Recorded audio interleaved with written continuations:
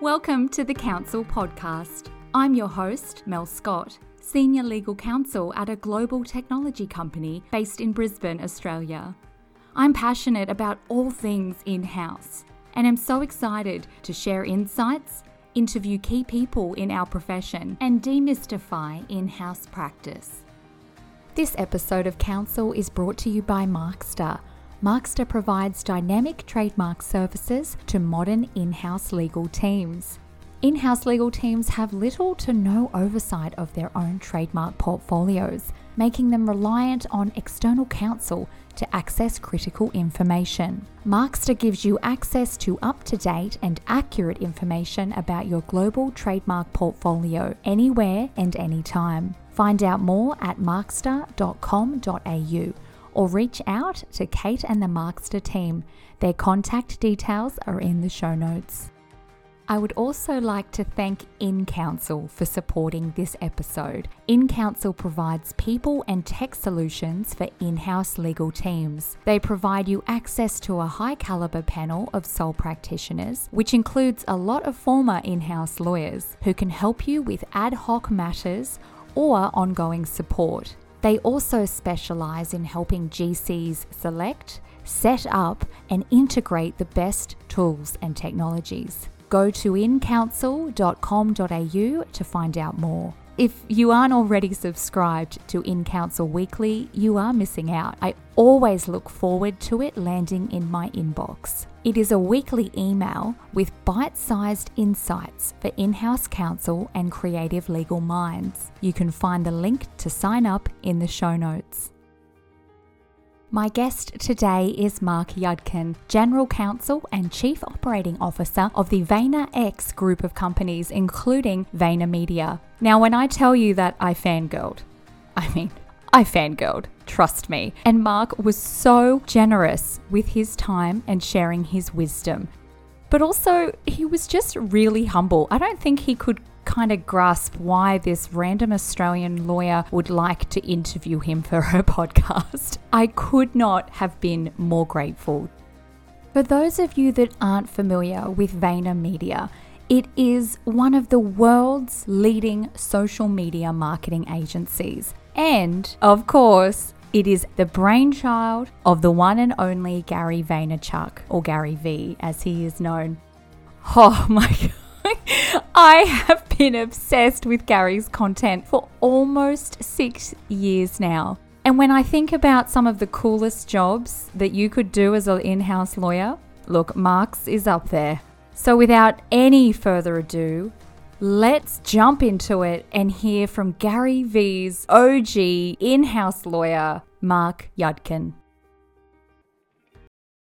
Mark, thank you so much for joining us.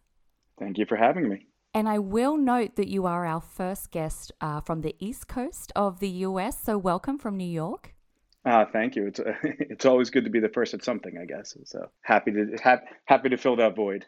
It's an honor to have you, and you've been on my dream guest list for some time. You've got an incredible experience, and you probably don't maybe even realize how much you've got to share with the listeners. But we're gonna draw it out of you today, and I'm thrilled to have you.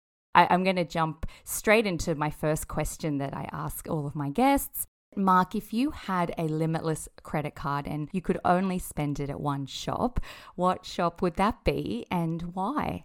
I think that's like a very timely question right now. Didn't Coinbase just come out and say that they're accepting credit cards now? So yes. Can I use this limitless credit card to buy all the NFTs and crypto that is being sold on Coinbase? I mean, normally I would take a materialistic answer like new watches or new golf clubs, but I think I'll take the investment approach and use my unlimited credit card at Coinbase. Love that. And crypto is on sale right now, so it's a good time to get in and to buy. Certainly, buy the dip. Buy the dip, absolutely. Okay, so I love that. I think that's my favorite answer. And I have to take it one step further and just check exactly what NFT you would buy. Ooh, well, you're setting me up there. So I think contractually I have to say VeeFriends. Yes, I think yes, you do. I think, but if it wasn't VeeFriends, and it probably not lying when I say it probably would be one or two that I would definitely buy. I do believe, as I actually mentioned before, being the first at something has a significant value. And so I think CryptoPunks being the acknowledged as kind of being the first NFT project out there years ago from Larva Labs, I think I would say CryptoPunks. That would be CryptoPunks and VeeFriends for sure. Those would be my top two. That's amazing. And, you would do very well with those two investments. Yeah, not bad. We are very aligned, my friend, but I'm going to take us to the legal side of things, and we're going to deep dive into you and your legal career. I want to take you back though, and kind of put you back into where you were, what you were doing when you were at law school, and if you could give us a little sense of why you wanted to go to law school. Sure. I guess I'm unique in that I definitely was not one of these kids that had a lifelong dream to be a lawyer. My parents aren't lawyers. I think if you ask my parents what I wanted to be when I was a child, always said architect, probably until I was like 14 or 15. But I went to college, and at college I kind of got involved with my own business of selling T-shirts and other novelty items to, sororities, fraternities. My friend actually wound up being the president of the college, and so when local concerts came to school, like Dave Matthews Band, I think LL Cool J, a few other old school. I'm totally aging myself No, right this now, is very cool. but Very cool. yeah, no, I would design the T-shirts, or I would have somebody design it for me, but I would sell T-shirts for the concerts and stuff, and so it was kind of an entrepreneurial start of my life. You had a side hustle from the get. I love that. I had a side hustle while I was studying, quote unquote, studying. So that kind of got me going there. And then, so when it was time to kind of graduate college, or before that, I really thought about getting into corporate law. I never wanted to be a litigator. I never wanted to be a criminal defense attorney. It was always like I had the business side of me that kind of wanted to do something on that end. And so I figured, why not go to law school? Instead of getting an MBA right out of college, why not go to law school? So I went to law school. And I went down to Emory University in Atlanta, Georgia, and loved my time there. And fast forwarding a couple years, past my law school years, because I try to forget those. One of my first jobs was working at, let's call it I did big law, but then I went to like a mid-size law firm that kind of had a whole boutique corporate law practice that represented other entrepreneurs in the area. And if you think back to Atlanta, I don't know how much you guys know, but in Atlanta in the early 2000s was a lot of like the hip hop scene was developed down there. You had, Usher, Outkast, and a lot of people like that. And somehow, as a junior associate, I wound up working on those corporate law projects, and that kind of got my corporate law entrepreneurial juices flowing. Where I said, then I was already practicing for, let's say, 2 years. But I was like, this is what I want to do. I know I want to represent entrepreneurs to help them execute their dreams. Have none of them, they all have great visions. They're all brilliant, but they don't know how to do it. Mm-hmm. They just have this idea, and it's really kind of, it was my job back then, and it's my job now to kind of execute on those dreams and visions and monetize them. So that's kind of what I wouldn't say as a 5-year-old child, in the crib that I was dreaming of being a corporate lawyer.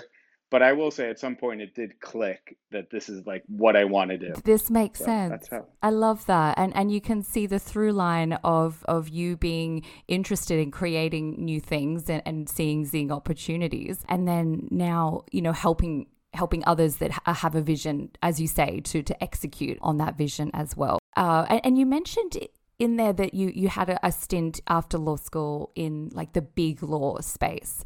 And I just want to take you back if it's not too triggering, because I know it can be. Yeah, I blocked it all out. I blocked it all out. A lot of junior lawyers do that. It's very common in Australia as well to kind of see the bright lights and really want to head for that big law space. I want to ask how you allowed yourself to think outside the box, or whether it wasn't even that difficult for you to want to try something other than the mold. No, and I kid, right? Like those are all jokes. I do think everybody's experiences are different, and everybody can benefit from different experiences. And it wasn't a bad thing at all. And in fact, I value law firm experience when I'm looking to hire people It's not the end all be all if you don't have it, but I definitely value it. I definitely think there's a level of sophistication at some of these law firms that you can't get in other places. I think it all depends. I mean, for me, just talking about first, listen, I see law firm experience every day of my life firsthand. Mm. But for me, my personality is such that I'm made for either kind of running my own practice or kind of being in-house where I am now, where you can kind of think outside the box a little bit. You can take a little bit more risks than you sometimes can in big law. I mean, there is something to the of getting some experience and doing some grunt work, whether it's a document review or whether it's summarizing contracts in connection with due diligence. Like that's fine. That happens, and I'm fine with that. Everybody's different, and listen, I try to surround myself with people that might be better at that because I'm not. It's a skill set to be as diligent as it is for that type of work. So I kid and jest, but like it definitely has its purpose for many people. For me, part of the thing was I wasn't allowed to develop my own client base. Mm. Like they just weren't big enough, right? I was a kid just out of law school, and if I had a friend that was starting up his own, restaurant group, certain law firms don't want to take on that risk, and they don't want a 24-year-old kid who just came out of law school developing their own practice. And I probably wouldn't have advanced in that place because I needed somebody that would support me, which I found later on in my life. So that's really the only negative to my experience I there. get it for Yeah. sure. I mean, no experience is ever wasted, and you always learn something from those experiences that typically can be pretty intense, stressful, like the big hours, that kind of thing. As somebody who's been outside of the law firm now for 11 years, right, there is a level of sophistication that law firm work provides that, in-house is sophisticated to some degree, but there is a level there that sometimes you need expertise. And that's why in-house counsel 100%. retains outside counsel for that 100%. reason. Yeah. I've been out of the game for 11 years. I don't know I mean, I know my world through and through, but if it's outside that, then I need somebody to lend me that current advice. And I use it all the time. Okay, so you kind of in the trenches and developing a practice and bringing some visions to life. How do you find your way in-house, and what was that first jump for you from private practice in-house? So I left Atlanta and I moved back up. I'm from New York originally, and I moved back up to New York and New Jersey a couple years later, and I was working at another law firm in New Jersey. This law firm was a little bit more supportive of developing your middle market practice, right? I was a little older, so some of the clients were a little more sophisticated. And eventually, I started working on a matter for Mr. Gary Vaynerchuk. I think my first ever matter for him was like his angel investment in Twitter and Uber. Wow. So, which was my bread and butter. Back in the day, I was kind of a mergers and acquisitions private equity attorney, specializing in tech investments, things like that. The Silicon Valley days. So I met Gary, and I had probably about 6 or 7 other clients kind of going on at the same time. But I've worked on Gary's matters for a couple of years, and then I remember he introduced me to his brother AJ, and they tell me they have this great idea for this social media advertising company that they wanted to call VaynerMedia. I was kind of helping them out from the outside for a while, helping if they had big, they were definitely very frugal at first with the outside counsel fees, but if they had a big contract they needed help with or just general advice, I would pick their brain. And obviously, I'm 4 or 5 years into my relationship with Gary now. And eventually, Gary and I and AJ and I, we had a talk and we were like, well, I think this VaynerMedia thing might actually start picking up some steam here. Like, we might become a real viable business soon. I said, oh, really? I go, you think you can afford me? Yeah. Meanwhile, little did he know, like, I kind of was always thinking about the entrepreneurial side of it again and thinking about taking a chance. Long story short, very long story short, I took an enormous pay cut and took a chance on a 30-person company called VaynerMedia. And kind of, I think if you ask Gary, I was kind of brought in to kind of help with back office type matters. In no way am I a client person. I'm not selling advertising. But AJ and I were kind of going to help out the back office stuff. And Gary also hired a woman at the time to kind of help him with the front of house client facing work and doing all that stuff. So I took a leap. I took a chance, and I left my stable law firm job, and left to take a chance on Gary and this in-house opportunity, Wow. which is funny because I said this in one of my posts recently that I actually really generally liked my department and my old law firm, like the guys that my bosses more or less and my colleagues. I really respect them. I really still keep in touch with them. I still like them. And it's funny, and eventually they kind of split up and formed their own firm themselves. So it's funny that I took a chance leaving my stable law firm, and then like 2 years later, my department left anyway. What made you, in that moment, leave the comfort of a safe and established legal practice and actually believe in that vision? Like, what was that moment for you? Wait to hear this. Great question. All right, so keep in mind, so now I'm at the pinnacle of kind of my law firm career. Like I'm advancing, all that stuff. I have I guess he's 2-year-old son, about to be 2-year-old son, and I have another one on the way. So now it's like the worst time in the world to kind of take a leap of faith, Oh, right? So I have a conversation with Gary, and I'm just like, bro, like here's my story. Like I'm kind of nervous, right? Like for all the reasons that are obvious. And Gary looks at me and he goes, "What are you nervous about?" He's like, "Take a chance." He's like, "As long as you don't, excuse the language, fuck me, and as long as you don't steal from me, and as long as you don't like commit fraud, in Gary's words, right? Not his. Then worst case, it doesn't work out.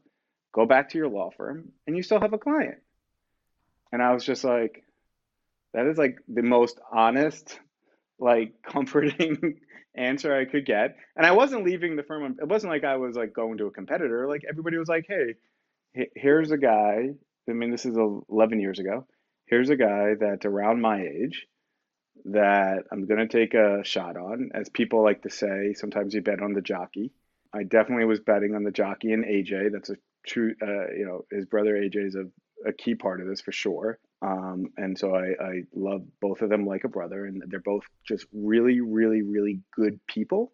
And that answer to me was like, yeah, exactly. Why not take the chance? Like, there's no reason not to.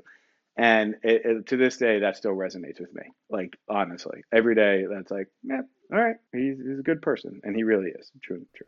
So, life is short. Take the risk. But, we don't love to hear it yeah, sometimes. there's no reason not to take a calculated risk where the downside is like, just go back to the way it was, right? Like, don't burn bridges. Like, if that's some advice to young lawyers out there, like, do not burn bridges. Like, there's no point. Life is too short, as you said. And we all respect, as bosses, we all respect kind of career movement, and we all kind of respect that everybody has to look out for themselves at some point, but do it with respect, and that's all you can ask for. That's such good advice. I know that will really resonate with a lot of people. And we fast forward like 11 years and it's phenomenal what has been achieved in that time. I suspect that you don't have any regrets about taking that risk at all. No regrets. I mean, there are definitely days I want to throw my computer out the window, and I miss the level of sophistication that I was describing previously. But I truly am blessed, and it's been a wild, crazy ride. Yeah. What are some of those incredible moments or professional milestones that come to mind? Yeah, I mean, there's too many. Everything, we can look at that two ways. I can look at like what are the really nice achievements or milestones in the company's career, my growth. I can look at like where we've been as a company to like where we are now. I mean, the funniest story, all OGs, people at Vayner that have been there for a while, we all like to refer to time periods of like where the office was, right? Like originally we were on 373 Park Avenue, right? And then we were on 315 Park Avenue. So we're always like the fondest memories I kind of have, real funny, we're at 315 Park Avenue, and we just grew, we were growing so fast. I think we went from like 150 to like 500 employees all in New York in like 8 months. It was just like rapid growth, but we didn't have places to put anybody. So you would literally come back from lunch, and there would be a meeting taking place in like the elevator bank of like 40 people, and I'd be carrying my salad, like stepping over people to try to get to my desk.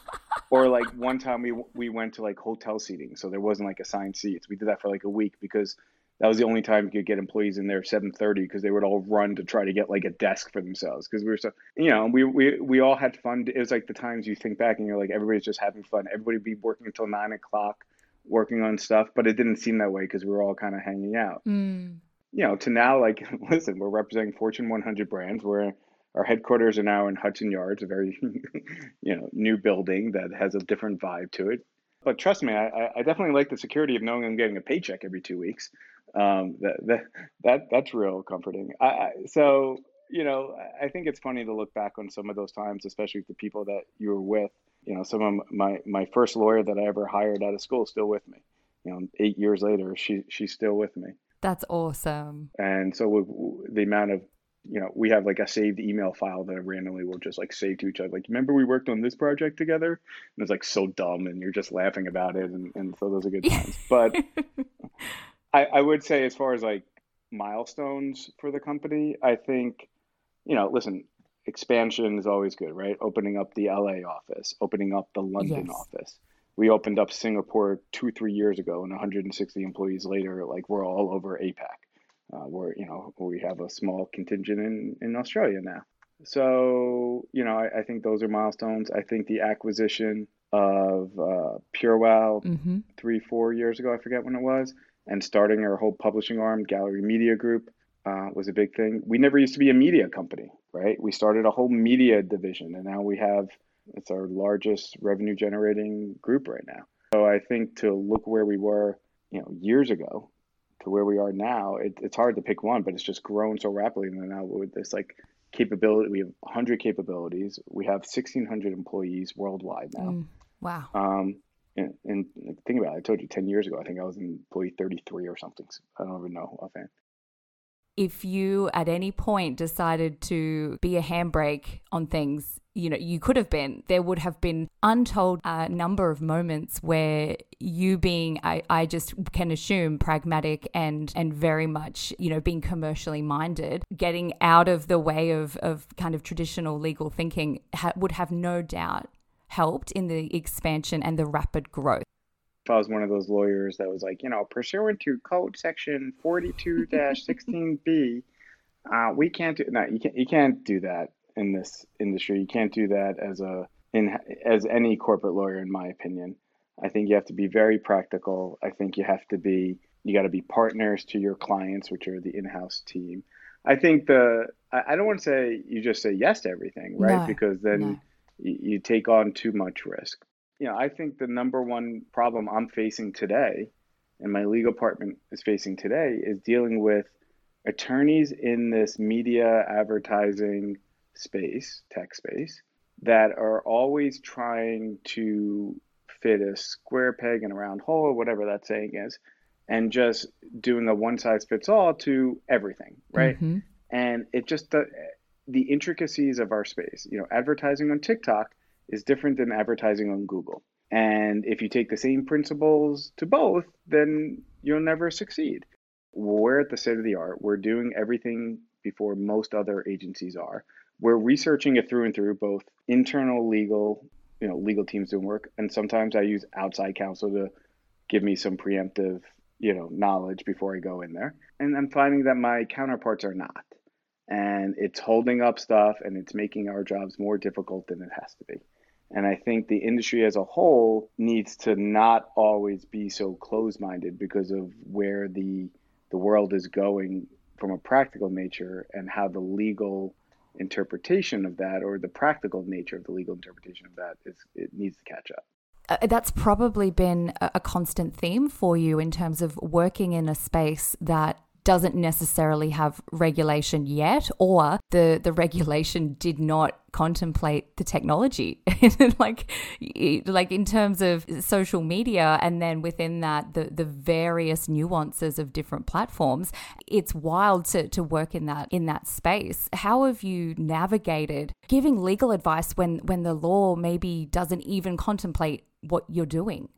Yeah, a lot of hours doing it. Listen, it's everything from, I'll tell you a real funny story.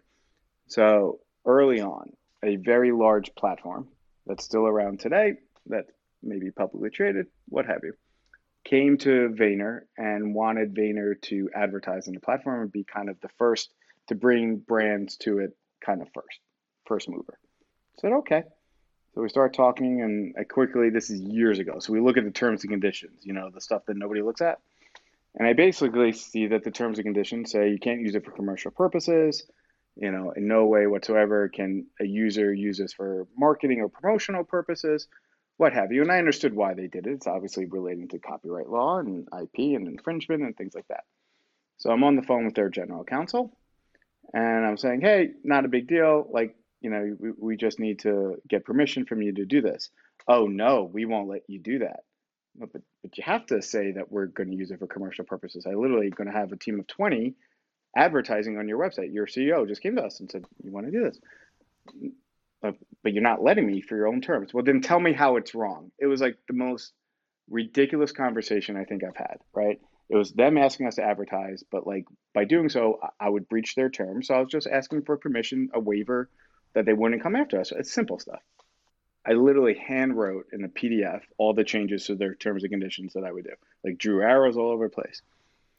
A week later, I have my follow-up call. And he's like, do you have any issues now? I'm like, well, what do you mean? He's like, we changed our terms. And I looked, they literally incorporated all of my handwritten comments into their Oh terms my and conditions. gosh. And I was like, well, can I get equity now? Like, how does this work? Am I an advisor? Exactly. How does this work? Yeah, I'll send you my invoice.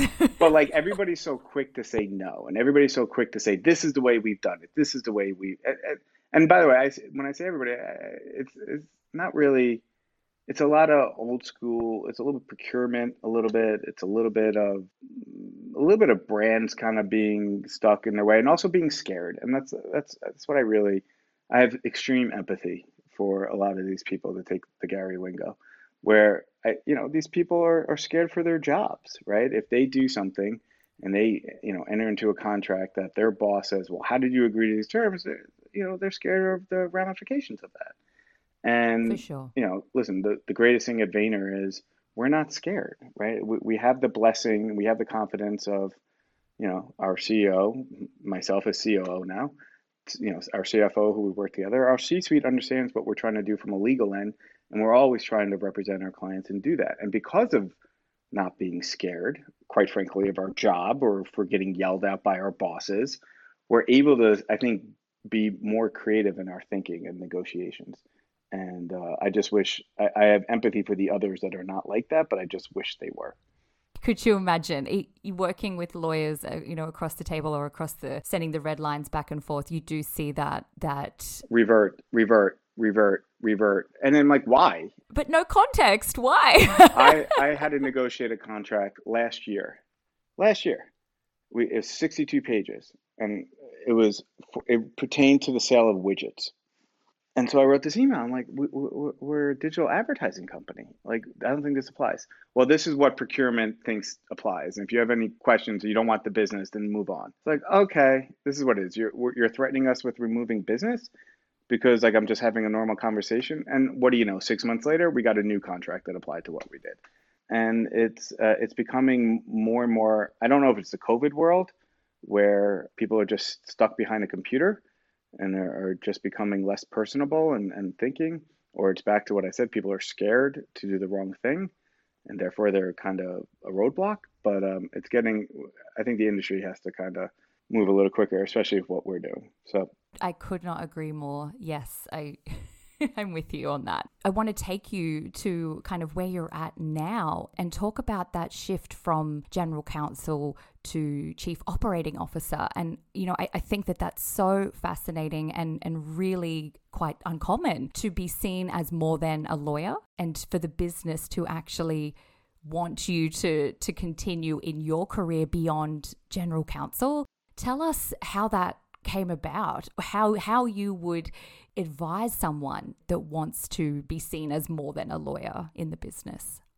yeah, I mean, first off, I still do technically oversee a lot of all of the legal matters as GC, but I have to say that I'm truly blessed by all of the lawyers that I work with every day at Vayner and the business affairs team and everybody I work with at Vayner that allows me to do that, right? There's only so many hours in a day.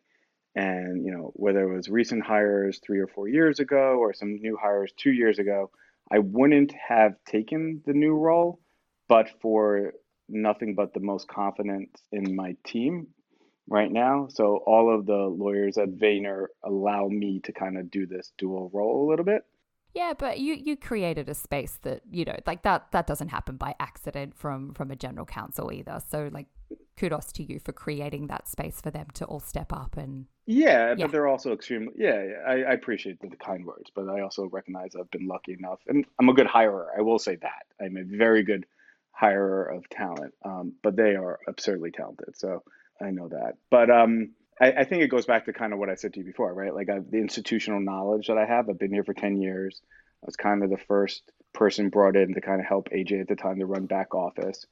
And just by nature of just being there and everybody's muscle memory, there was a lot of operational things that I did, right? And I've learned from people, that have worked in the industry for many more years than I have, both in finance, operations, other stuff, to kind of get a handle of it. And I think operations, I've learned, especially recently, has a very vague, ambiguous uh, meaning, right? And everybody thinks everything's operational and everybody thinks they can do it. And I think it's truly different. And I think it's truly different at a company like ours where there are so many balls being thrown all the time, right? And how do you juggle all the balls and how do you execute the vision of a founder that's a visionary like Gary, right?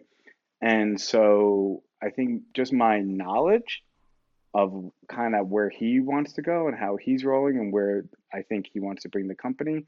And again, my job is to execute that vision, like I said before, right? Yeah, and there are legal nature. Like it's amazing throughout all the years how much the company has kind of relied on the legal team to do operational things. Whether it's like, hey, we need to do a custom content placement. How do we do that? Well, okay, that's not a legal concern. I can tell you what document to use, but Mm. okay, I'll walk you through it. Or there's always a lot of that. Like, what's the concern here?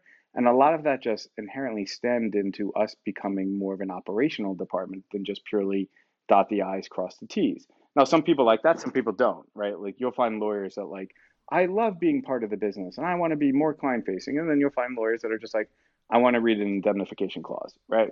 They have pluses and minuses. I get it. All types, all We need all types. types. So so I think just by having muscle memory and being here as long as I've been, it kind of just lend itself to that.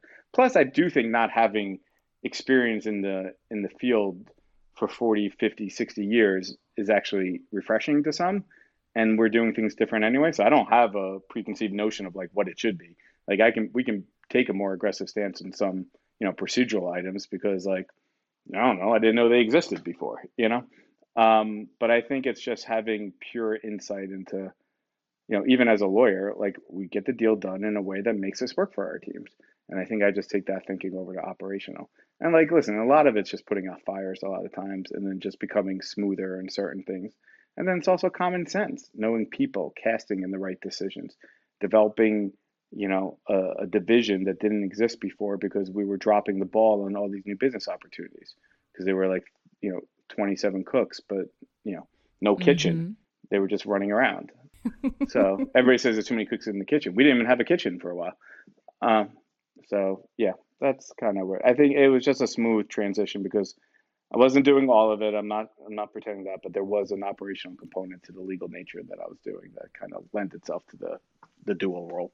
You're a great example of, yeah, stepping into different executive roles and not seeing that general counsel as the end of the line. And as the role of the corporate lawyer is evolving, I think we can see, and you're leading the charge there, that, hey, life is long again and careers are long and there are other things.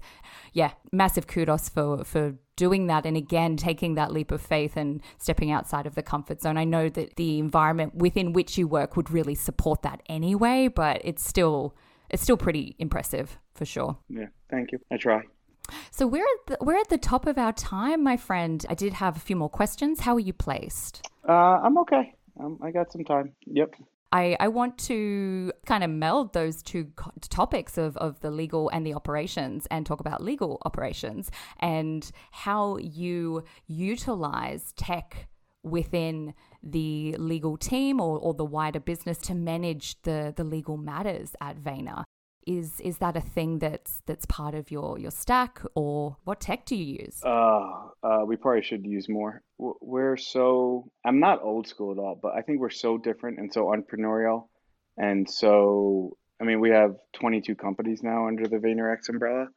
That finding one tech solution to help all of us is it doesn't exist. Yeah, so I personally I find legal tech a little overrated personally, just for what we do.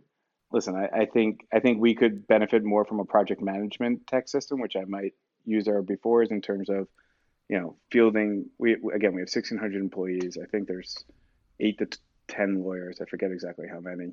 To to manage all of those inbound requests is a task. So that I would probably entertain getting that first, and I would like a CRM, right? Not CRM. Mm-hmm. Yeah, excuse me. Like, CLM, yeah, yeah, yeah. to negotiate contracts and stuff. Was it 22 different companies under the umbrella now? Yeah, Something, that's a lot. something crazy. Yeah. How do you even manage that many different things being thrown up and from a founder and a CEO that is probably not afraid to throw a new ball, like NFT, Vayner NFT, here we go, here's a new thing. How do you manage so much change? It is the hardest thing that we have to deal with by far, without a doubt, hands down. Like I can't stress that enough. One of the hires that I made 3 or 4 years ago that I mentioned before, who's fabulous and is a lifesaver. She came from another top advertising agency, creative, predominantly creative, and is viewed as like, a top tier agency. And she got here and she's like, "Holy, how much stuff do you guys do?" Right? Because like she came from like we did productions and TV shoots and creative content, but like we don't do media and we don't do NFTs and we don't do small business and we don't do data analytics and we definitely don't do, e-commerce consulting and all this other stuff. And so it is the hardest thing to do. The question is, how do we manage? Well, I think hiring is key. I think getting people that can juggle multiple balls in the air it needs to be a requirement number one for any new hire we have coming in. I think making sure that the team balances each other out in terms of skill set is important as well. And then to clearly delineate, I guess, roles and responsibilities among the team in terms of what they are, because otherwise it's overwhelming.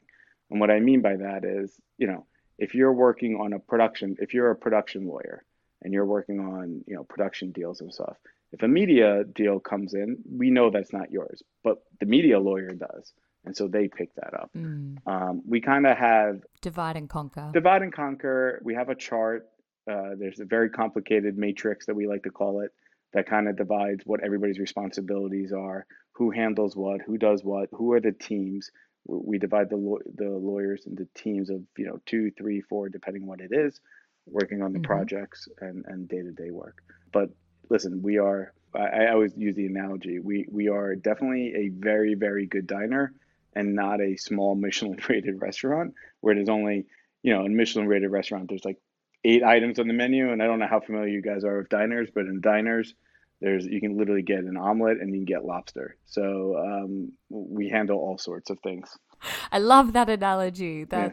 That makes a lot of sense. And it's a constant need to balance the quality work, which is non-negotiable, and the volume, and how to process all of that. It's always such a fine balance. Yeah, and it's a risk assessment, right? What do we want to focus on? What do we understand, or things that I can train the business folks so that they can make the call on. Totally. Right? Yeah. And they love that, being self-sufficient, I think. Sometimes. Sometimes. What keeps you awake at night? Well, it changes throughout time. It's funny, right? Because when I first started, it was like, oh, content and IP rights, right? And I was like, oh, let's not infringe. But now that's like so not an issue now. Then it became like data management, right? What do we do with data when we receive it? Are we instituting it and storing it and transmitting it in the right way? We figured that out. I would say now, listen, I've been very honest on this podcast here. The thing that's keeping me up right now, like it kept me up 2 nights ago, was I feel like we're at a spot right now in Vayner's world where we're about to be growing rapidly. We're at explosive growth right now. And making sure that everybody's communicating to each other and making sure that it's really more of the operational arm of my business that's keeping me up at night in terms of that stuff. Legally, listen, the NFT world, Vayner NFT right now is very hot. The NFT space is the wild, wild west right now. It could be a lawyer's nightmare, or it really can't be because it's quite simple. Like This, yeah. it's very confusing to me right now, like what is going on, right? And so Where's it gonna land? yeah, so the Yeah. It's president, we're just so early. yeah, so well, well, from a legal end, the president of Vayner NFT is one of my dearest colleagues at work, right? And she's a complete bulldog, and she's one of the smartest people I've ever met in my entire life. And my job is to, again, not hinder growth, to be a partner and work collaboratively so that we can grow.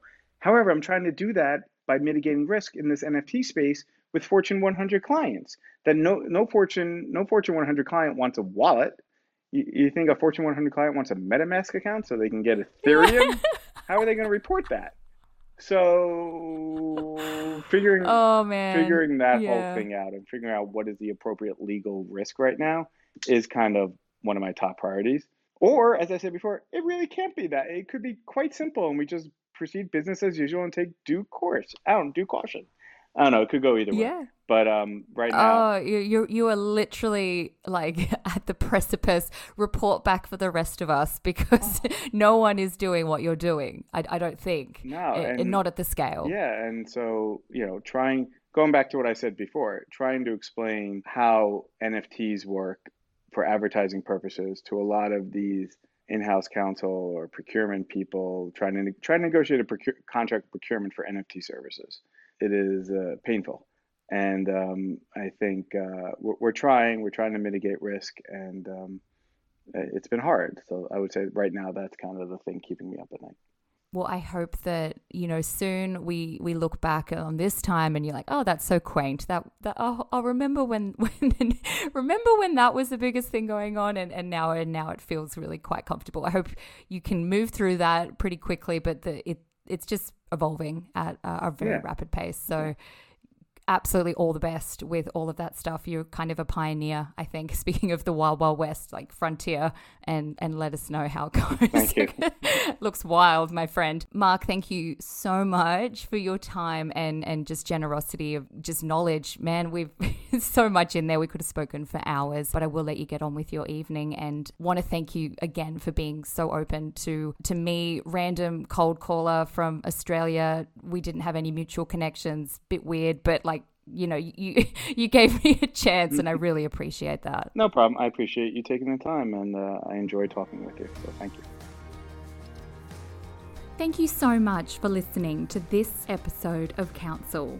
Please subscribe to the show so that you don't miss future episodes. And while you're there, it would mean the world to me if you could leave a review for this show.